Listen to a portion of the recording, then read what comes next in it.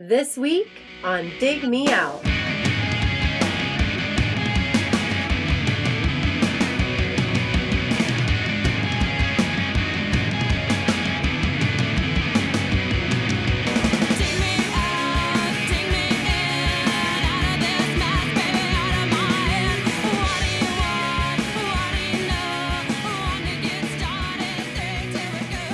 With your hosts, Jason Zia and Tim Minichi. Jay, we're back again with another episode thanks to our Dig Me Out Union on Patreon. You can help us make the next episode happen by joining us at dmounion.com or digmeoutunion.com. And the next episode you might help us make happen will be our first one, or maybe second or third, of 2021, because this is our final episode, Jay, of 2020. It's our year in review, our wrap-up episode. It's over. It's finally over. It has been. Usually when we get to these, we're like, wow, it's been a year. It's been a year. This time it's been, when is the wrap-up episode going to happen? Please, can it come sooner? Can we do it in August? If we do it in August, will it make all this go away? Yeah, it's been a year. It's also been, when I looked back on the music that we reviewed, on the episodes we did for roundtables, and then also the new music that came out, it was actually a pretty fascinating year. A lot of great new stuff came out. We got to review a wide swath of music that I think we've talked about getting into or people have said, you have to review this. And then this year we finally got into some of that stuff. And I'm glad we did, because it really opened up, the discussion about the 90s and a lot of the bands that we've talked about, sort of on the periphery, but finally got around to actually digging into them. Yeah, I feel like we reviewed a solid set of important 90s bands that we had neglected. So, and I'm sure we'll do that again next year, because there's so many yet obvious important 90s bands that we have not touched, not even getting into all the obscure ones. Mm-hmm. Well, we can't go too far into this without mentioning that this was the year we hit our 500th episode, and in order to celebrate that, we revisited with a massive crew of Patreon and listening supporters the landmark 1991 album Nevermind by Nirvana. Now, what's interesting, Jay, is that when we kick off 2021, that season, we will be doing the albums of 1991, because every year we start off in January, we do a roundtable. Usually we had been looking back 20 years. Now we'll be going back 30 years. Oh my God. I didn't realize that. Oh no. So when you listen to this episode, you'll also be eligible for your AARP.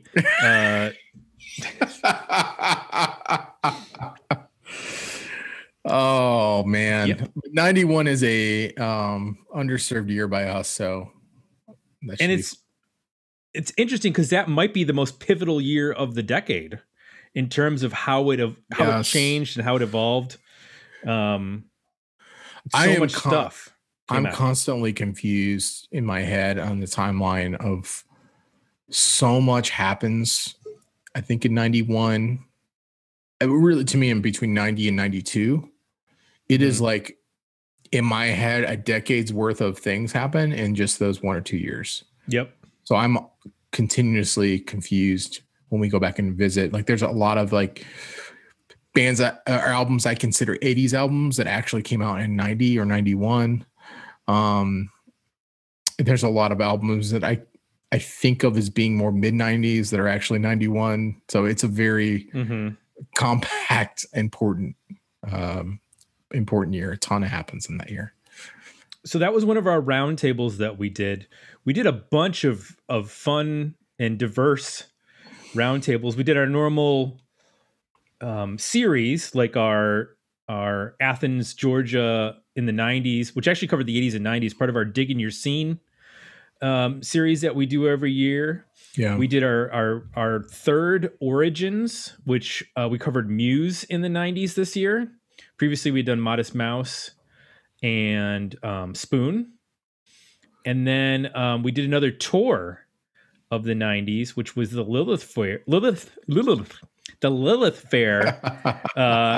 in the 90s. That was a really fun episode. That was with Kay Hanley from Letters to Cleo, and who had joined us for the Boston Roundtable years ago. And then also Jill Cuniff from Luscious Jackson came back. She was in like season 2 of the podcast. She came back, and then our old friend Shiv and my wife Katie, who joined because she was a young Lilith Fair goer in high school, and it was a lot of fun.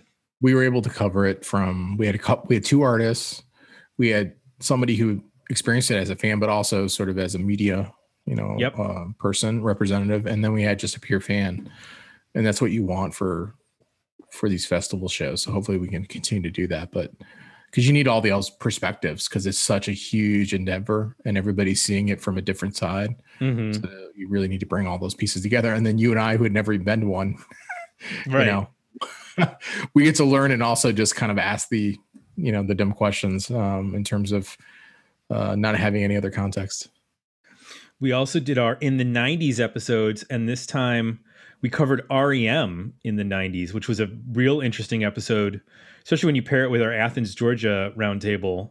We got to talk about what an interesting transitional period that was for the band.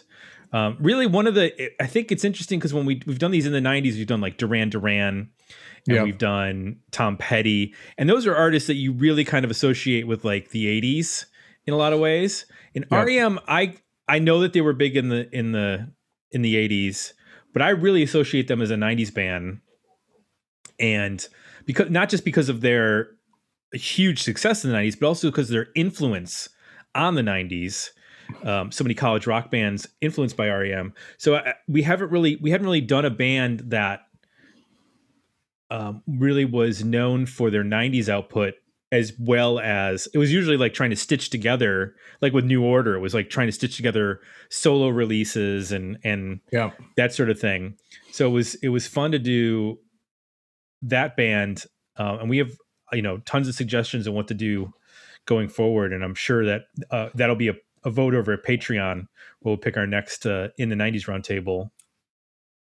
We also did our Sophomore Slump Revisited. That was a more obscure band. It was Dada's American Highway Flower. We had previously done their debut record, and people wanted to talk about this record. It won the poll. Yeah. They wanted some more Dada, so we gave them some more Dada. And they were one of those bands that, they had a big hit during that transition time. Yes. That 90-91 period where we weren't sure where things would seem to be changing, and we weren't sure where they were going to go. So they popped through with a hit there, and then to come back and follow up with the second record was a lot of fun to dig into and try to get a better grasp on what this band was about. We also had some one-off roundtables that were fun. B-sides of the 90s, which probably could be a whole nother episode, because you can only cover so many B-sides in one episode. We did tribute albums of the 90s.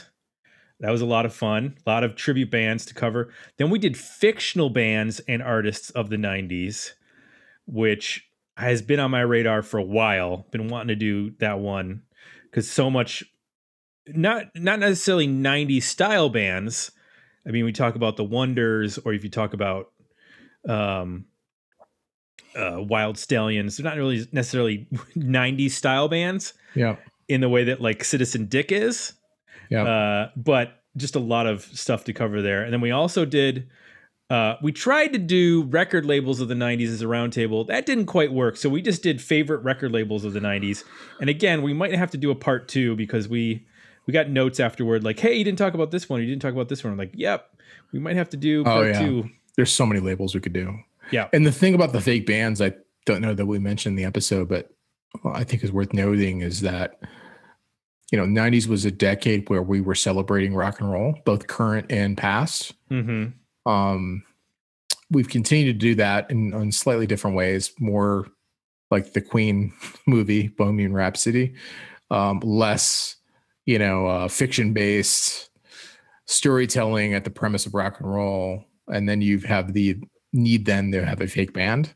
That seemed the 90s again seemed to be the last decade we were really spent a lot of time creatively making movies that did that. And our last roundtable was our most recent one. Of course it was, because it was our last one. It was a Thanksgiving special, the music that we were thankful for in 2020, because again, this year was kind of a dumpster fire, and we needed some positivity. And so what better way when we're all sort of social distancing on Thanksgiving to invite some virtual friends over to talk about what music they were into this year. And we got a great mix of, stuff connected to the podcast and some, newer stuff that's influenced by 90s music. And there's just so much music that came out this year. People think about it as in terms of like, well, a lot of artists delayed their releases, into two, but really it wasn't that many that affected what we were talking about. Most bands, if they were putting out a record, they were putting out a record. And yeah, a lot of records. It may have hurt their ability to tour, yes, but they still put the record out because there was the fans of those bands that we cover in that Shiner, Sparta, Criteria, like you're going to buy the record regardless if they're touring or not. Sure, it would help, but it doesn't make sense to sit on it for another year. And I just want to say for that, but so that's a good, I thought this year we did a lot more of bringing our patrons and what are really musical experts. I mean, these are people that are just incredibly knowledgeable and passionate about music, much more so, I think, in a lot of cases than Tim and I are. And that's an episode that really highlights Chip and Phil Fleming and Marissa and Ryan Allen, who brought a ton of knowledge and passion and just not only just in the past, mind blowing in terms of like what they know and what they can bring, but also, super passionate about new music and getting a sense of what they're listening to. So it's a really good way to, if you haven't found any good new records or looking for something new to listen to, they're good resources for that. And there was a ton of stuff in that episode. So do you have a favorite for this year as far as the roundtables go? I'm going to go with the Nirvana Nevermind, even though I'm not the biggest fan of that record, but I do appreciate the importance of it. And more so just, there was just a really good, there's just a good vibe on that episode. It was, I think, the first time we had done Zoom, and it was, yeah. Just to see everybody face to face and just give them all a minute to reflect on that record and share their stories of why it was important to them or why they thought it was important to music. I just had a lot of fun just pushing back a little bit. I mean, obviously sharing my own thoughts, but also pushing back a little bit and just reflecting and appreciating just what that record opened up in terms of the possibilities of music, but also just hearing from our, listeners and peers and people that we respect and their thoughts on the record and why it meant so much to them. And it just overall, I think, was in our 9th season, we're able to, I think, still find a way to do something a little bit different. And it kind of sparked some new ideas for us too, of, using Zoom and using video and, inviting more people on. And in terms of, our patrons who participate a lot and have a lot to share, like making sure we're bringing them in and just opening up the conversation. So that's the one that really popped for me. How about you? I really enjoyed the Lilith Fair episode just because I got to do so little. I just basically turned it over to our guests, and I would ask a question and they would talk for 20 minutes, and they covered so much that we would never even have thought to talk about. Yeah. And I forgot to mention that we even had, in addition to our guests that were live, Tracy Bonham called in, and when I called in, but I had a short chat with her, and she shared some stories that we were able to include in that episode too. And that actually leads me into, we didn't do a lot of interviews this year. In previous years, we've done almost an interview a month, along with our um, their roundtables, but you know, with the number of people having albums to pick, we couldn't quite keep up that pace. So while we were, you know, I really enjoyed having Kay and Jill back, we also got to have some new folks on for interviews Yep. for a couple of only 3 episodes this year. But it started out earlier in the year. It was an interesting episode. Michael McDermott and Brian Koppelman stopped by. That was super fun. That was a lot of fun. That happened totally by accident. Wait, this is back at the beginning sort of the shutdown. Brian Koppelman, of course, is the writer, producer, creator of the TV show Billions. And he's also written a number of movies. And he was an A&R guy in the 80s and 90s.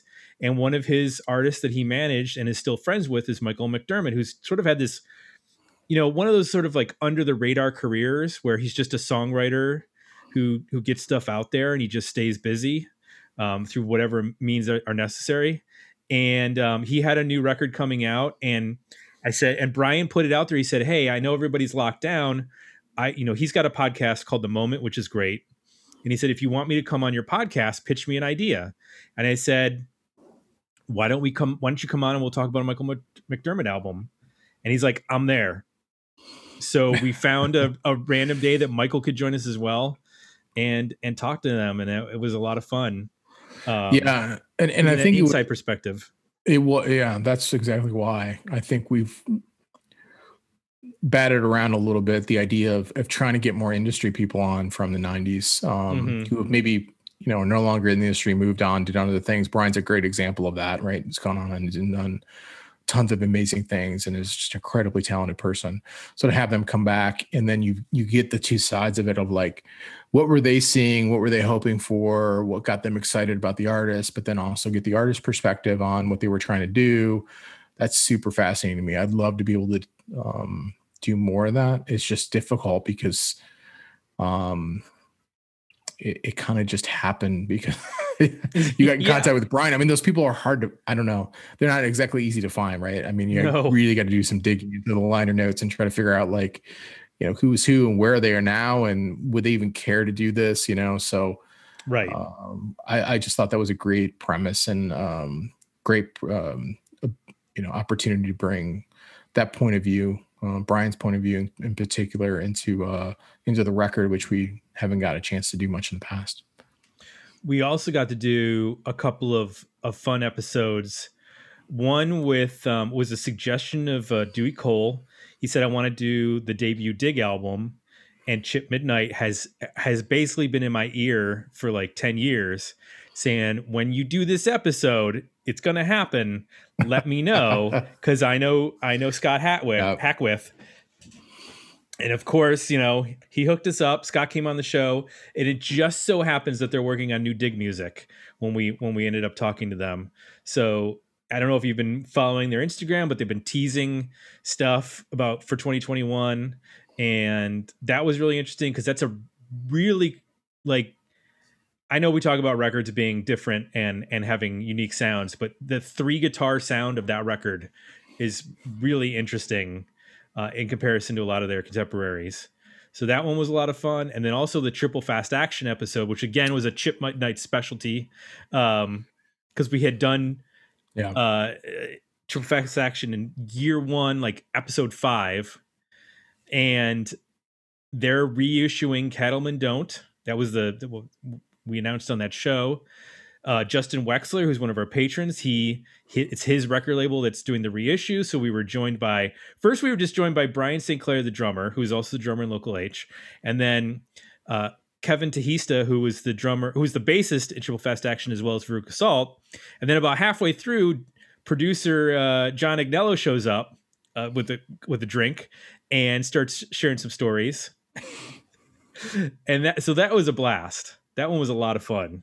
Yeah, that was again a template for what I'd love for us to be able to do more in the future. I mean, think about that. You got, you know, a fan and journalist at the time because Chip was interviewing them, so we had a very unique perspective. You got band members who were living it. Then you get the producer who's also done amazing. I mean, we could do 10 episodes on John Agnello.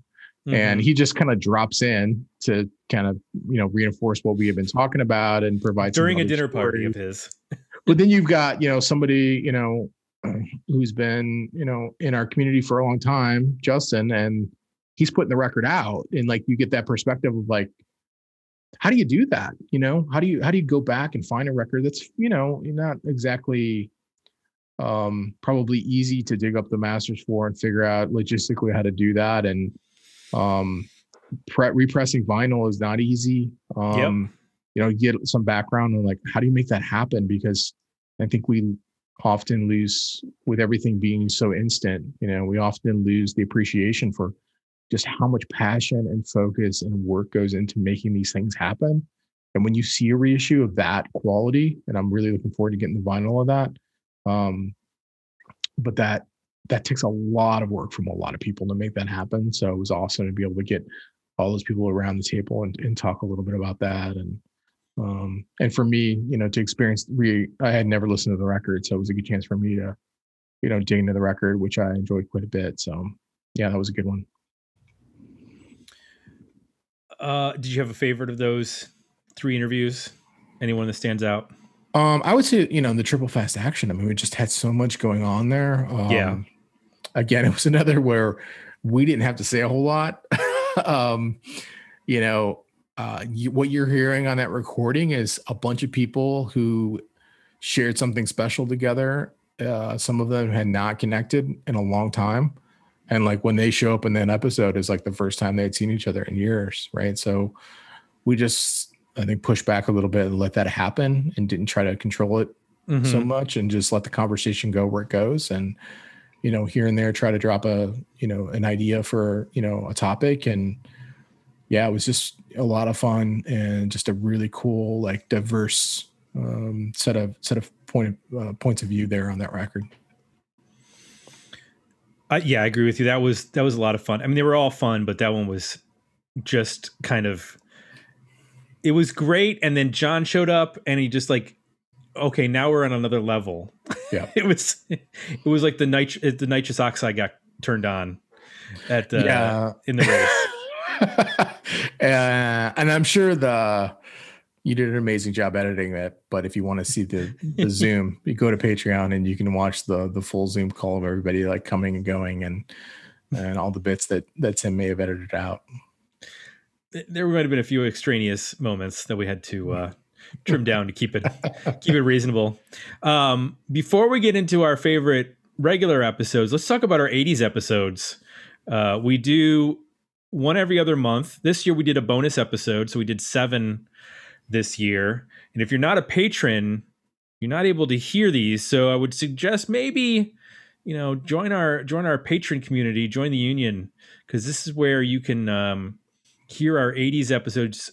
And depending on what level you can even vote on them and help us pick them. You can make suggestions of what we even vote on.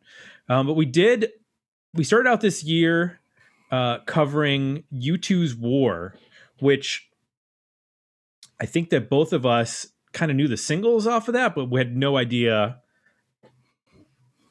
like what the album sounded like in comparison to, everybody knows what, Joshua Tree and Achtung Baby, the big records, but some of that earlier stuff, I didn't know the whole record.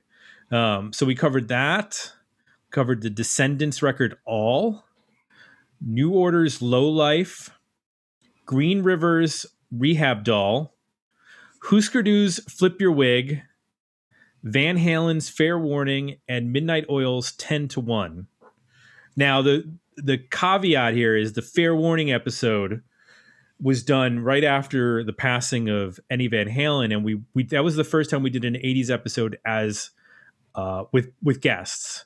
Our old friends, Keith Jenkins and Billy Peak, who've been on previous episodes going back years ago, but also have been friends of ours for decades and huge Van Halen fans. They came on to talk, and that was probably, I would say, one of the more emotional episodes we've ever done, just in terms of the subject matter and the timing. I know that actually the last time Billy was on was the Tragically Hip episode, and it was right after Gord Downey was announced that he had brain cancer. So then, Billy's on again, and I'm, starting to weep again because of his presence. And I don't know about you. That's my favorite episode of the year in terms of our 80s episodes. I mean, they were all great, but getting to dig deep into the Van Halen record was really special at that time. Yeah, and we had no idea. I mean, when we put that up for a poll, yeah, he hadn't died yet. So I'm a huge Van Halen fan, so I'm sitting there, hoping that it wins just so I can talk about that record. But then that happens. But to be able to, bring together friends to talk through not just that record, but I mean, we spent a good amount of that episode talking about just why Eddie Van Halen and that band was so important to us, and ultimately was responsible for the four of us, probably ever even getting on that call, right? I mean, like, I don't know that I know Keith. I don't know that we have a friendship with Billy. Like, there's a lot of connections there that it was just they were one of those bands where it's very unique, where they cross so many categories and types of people and cultures that it's something you can connect with easily. When you met somebody in college or high school or middle school, or in the case of Keith and I, elementary school, it was like, oh, you like Van Halen? Oh, cool. We have something in common, right? And from that point, you had something that you could work from.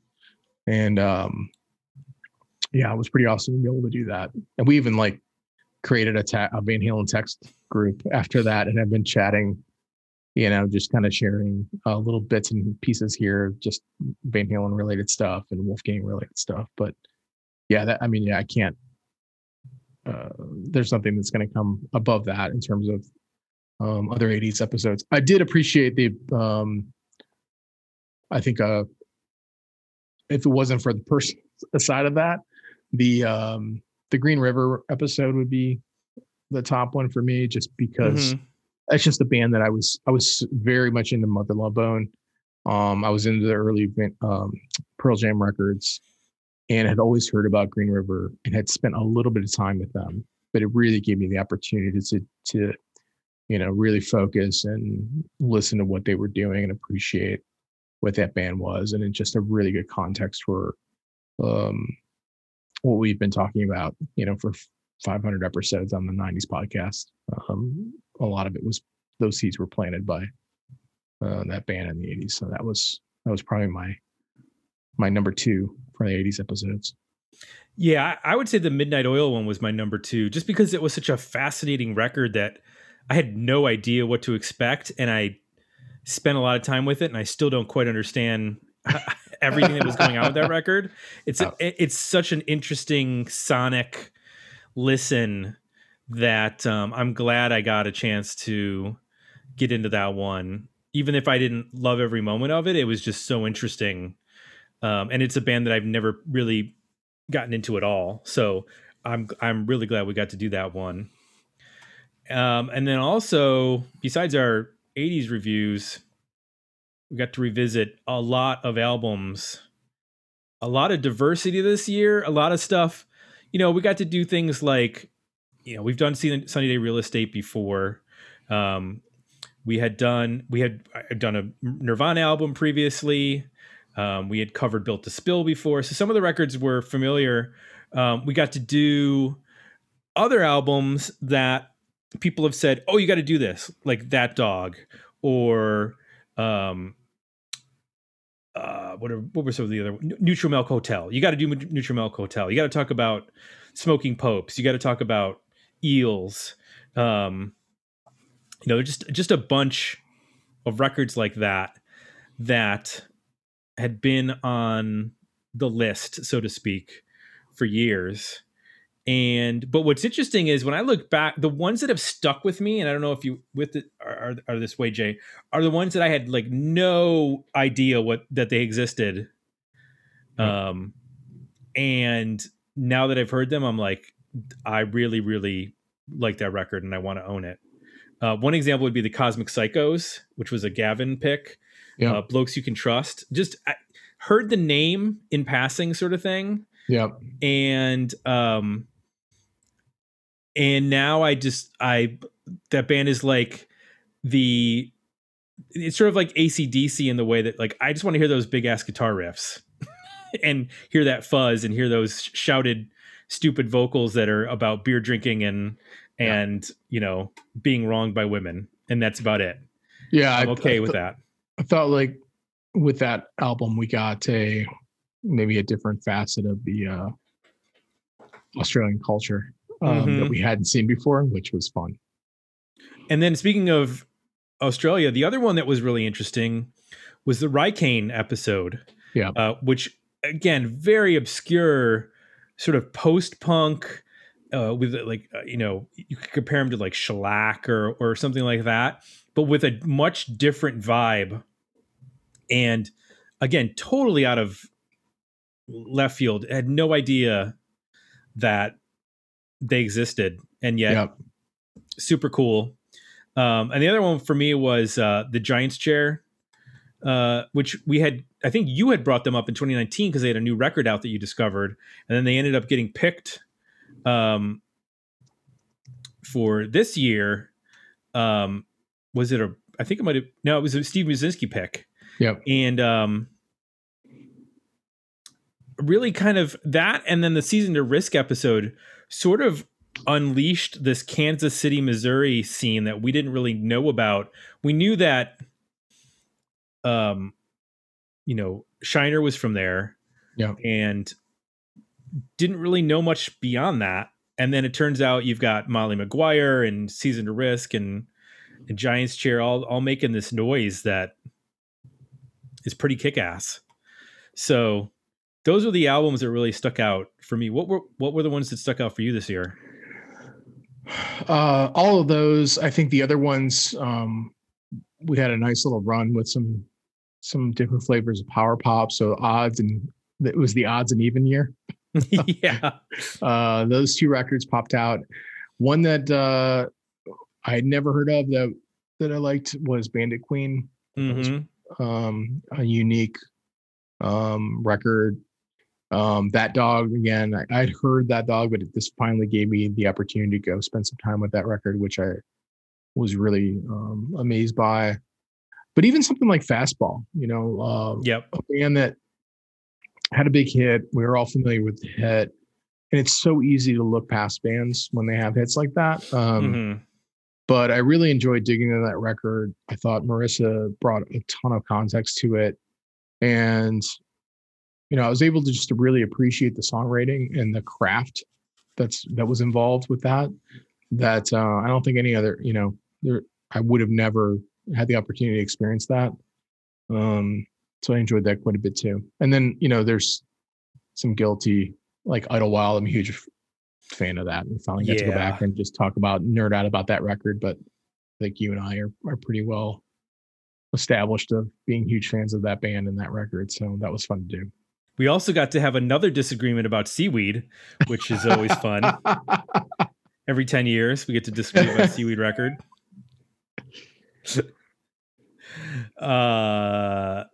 Yeah. So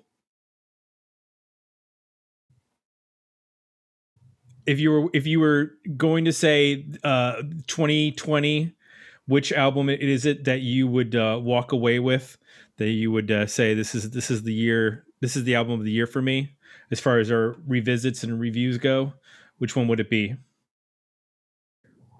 It's either That Dog or Rykane.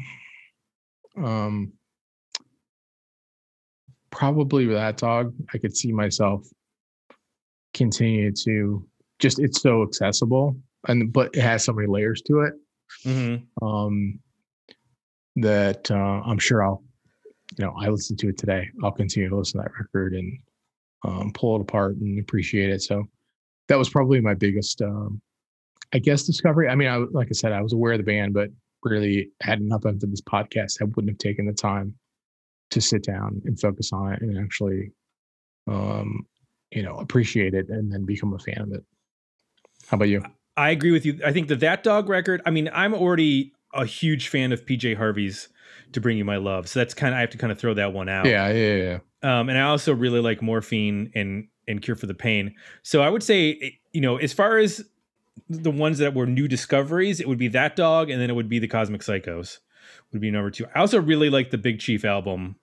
It's got some weak spots, but it inspired me to write an entire Big Chief style album like that. So okay, I did find it a lot of fun. So we've covered everything that we've talked about this year. What we haven't covered is some of the stuff we did this year that was new. We launched the Box newsletter in 2020, correct, Jay? Yeah, that's right. So, we try to publish between the 80s episodes and the 90s episodes, and then all of the stuff that we're doing on Patreon to, for voting and, getting ideas for episodes. There's a lot we're doing that we thought would be fun to consolidate that all into an email newsletter. And then, we're as much about looking forward as we are back. So the other big part of it was, to try to do our best to make people aware of, 80s or 90s related artists that are putting out new music, either bands that existed then or artists that have gone on to do different things or whatever collaborations or whatever projects they might be doing, along with movies. There's a ton of documentaries. There's a ton of books, just trying to do our best to wrangle all that stuff up and make people aware of it.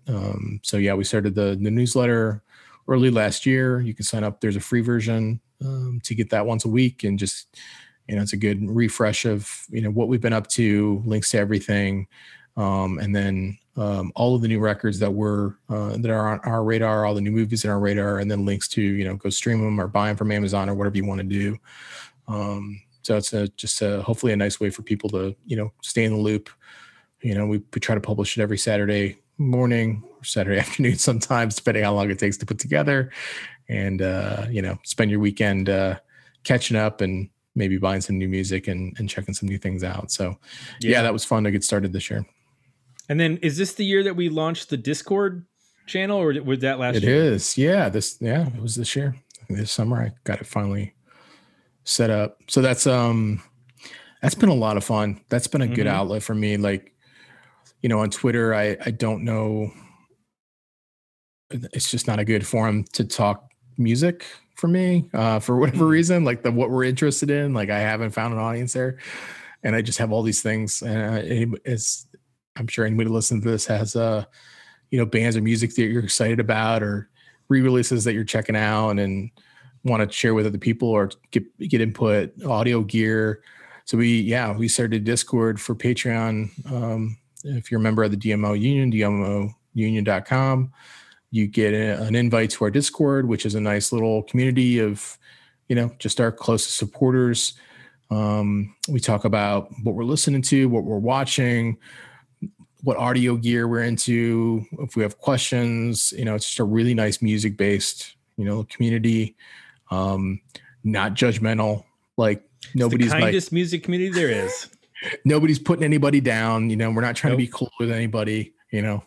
We're all beyond that. We all like all kinds of stuff, and we all respect that, and just have a lot of fun, like sharing things with each other. And I found myself daily now going in and checking in and either just sharing something or commenting. And yeah, that's been a really kind of a bright spot through a shitty year to be able to go in there and just, have some fun talking about music with people who are super smart and respectful and just passionate about this too. So that's been nice. I'm glad people are using it and enjoying it too. So I have a question.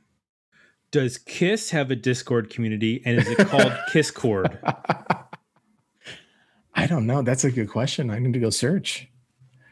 I'm sure. Oh man, I don't know. The KISS fans are so shitty to each other, but I kind of would want to go in and just like listen, see, just lurk and see what's going on there. I gotta say, the thing that I love about it is we can talk about obviously the music that we can cover, but then we can also talk about like the Bee Gees. Oh and, yeah. Well, you guys, there were 3 or 4 of you spending the whole weekend talking about funk. It was just Oh yeah, get deep. I It's got like, deep into some damn, funk. these are some deep cuts here. I That busted out my Parliament Live album. Yeah, that's the nice thing is that we can go off topic there and stuff we would never be able to cover on the show. We can just go down tangents and different paths and share that stuff. And I honestly, I would not have watched the Bee Gees documentary if it had not been for the community. And I watched it last night, and it was great. It was awesome. Yeah.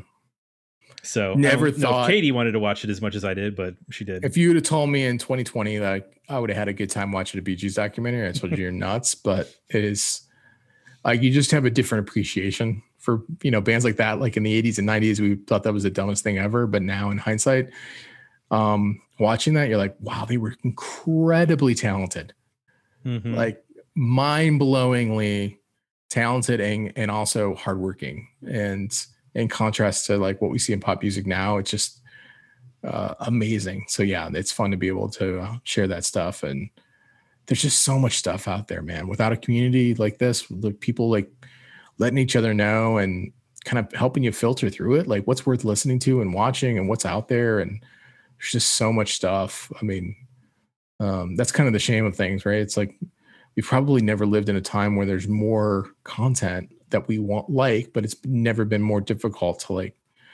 sort through all the other bullshit to find it. Yeah. So it's not aggregated. We do a little bit of that on the Discord. So we need to thank, we have the box newsletter, we have the Discord because of the fact that our Patreon community is so supportive. And to thank all of them. They've shown up for our polls. They've shown up for the episodes when we've invited them on and kept us in the black financially so that we're not paying for this thing out of our pocket. We're able to keep the podcast archive alive, 520 episodes or something like that. Yeah. Which is that's like a tetrahedrobyte. I don't know. It's a massive amount of data that Iron Mountain is storing for us out in the foothills of the Colorado Rockies, deep inside a bunker, keeping this podcast safe and free for everyone. So, and that has to do with that. From the top to the bottom, everybody who's at Patreon, they help make that happen. So, well, in real talk, like Tim and I have been doing this. We're going on our 10th season. This is 10 years. It is very, very important, like that we have people willing and appreciating what we're doing enough to put down real money. Like, it tells us, like, oh, somebody cares. Like it's worth putting the time in and spending my entire Saturday morning, or you spending your entire, Tuesday or Wednesday night editing to do this, because like there are real people that I know their names, that are willing to, give us a little bit of their hard-earned money to continue to do what we're doing. And that is incredibly important. Like, I don't know if we had that. It's hard to say. We're pretty bulldogish, but at some point you're like, is anybody listening to this? Like, why are we doing this? But like, right. We have a very concrete proof that people listen to it and care and really appreciate it. And that's exactly why we do it. So right. I can't say enough about, even, the folks that are putting in, $2 a month. That's just so meaningful and important to say, like, you didn't have to do that, just even going through that, the time to do it, set it up and continue to do that month over month is just huge. So without that community, there's not just from a logistics standpoint, like, yeah, we don't want to be like in debt running this podcast. This is not feasible, but just from a sense that, this is meaningful and people care enough to, to do that is a reason why we do it. So I can't say thanks enough for that. Yep. I 100% agree with all that. And I just look forward to what we're going to be doing in the future. I mean, we already got ideas for roundtables next year. We know we're going to be doing our 1991 albums roundtable, which is going to be a blast. So much stuff came out in 1991 that I'm looking forward to that. We already know, we got polls ready to go. We've got so many suggestions are going to be coming in, not only from the folks who have been with us for a long time. We got new folks who are going to be having their first album suggestion next year. Can't wait to see what they're going to pick. And we it makes our job a lot easier when we don't have to figure out what record we're going to do each week. People just say, this is what I want to do. I'm like, cool. I hop on Spotify or check my MP3 files and I'm ready to rock. Yeah. And it makes it all worth it. So we need to let Jay go so he can watch the Browns on this evening of recording. He has to light his candles, his Bernie Kosar candle, his Brian Sipe candle, his Kevin Mack candle. Well, it's actually a crack pipe, but it lights up, and his Ernest Biner candle, and there might even be a Tommy Vardell candle in there somewhere. Oh my God, those are also depressing candles. I mean, in the grand scheme of things, your Brian Brennan candle. That's a candle. Your Kevin Minifield candle. Honoring mediocrity. Your Don Strock candle. Exactly. I got my Tim Couch bobblehead up here. There you go. I rub his temples. Right over here, this is a Takeo Spikes bobblehead. So along with my Ron Burgundy and my Ron Swanson, I have a lot of Rons. And then there's that's a Kenny Powers. Where is it? Oh yeah. My Kenny Powers bobblehead. Nice. That's the power of Bobble behind me. All right. For the last time in 2020, we're out. That's it, Jay. Let's all take a nice long break. And we'll see you all next year. Well, we'll be in your eardrums next year. So for Jay, I'm Tim. We're out, and we'll be back 2021 with another episode of Dig Me Out.